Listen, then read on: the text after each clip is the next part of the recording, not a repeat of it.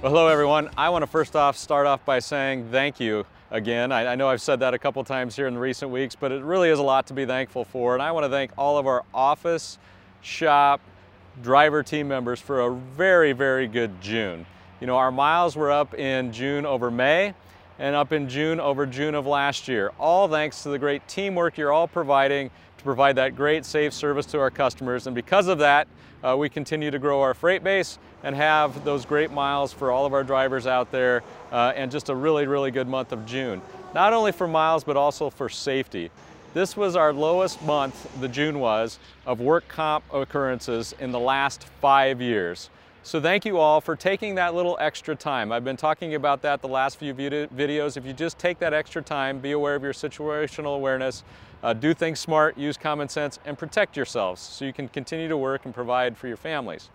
Now the other thing, it was also our second lowest month for preventable accidents in the last 3 years. So great job again being aware out on the roadways, giving that good safe distance around you and others, and doing that great defensive driving.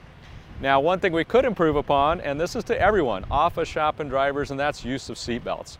We saw a few more seat belts violations out there in this month of June, and so again, while you're out there, it really protects you if you wear that seat belt. Take that little extra second, strap it across, keep yourself safe. We want you all to be safe out there while driving. The other exciting thing is we finished up the remodel on the new Statesville terminal, and we opened it for parking as of today, July 3rd. And you know what? It's open for business completely on July 6th. So we're excited to announce that. Now the other thing in June, we were seeing a really good month on taking care of ourselves again on COVID. We didn't have anyone test positive for COVID during that first 28 days of June.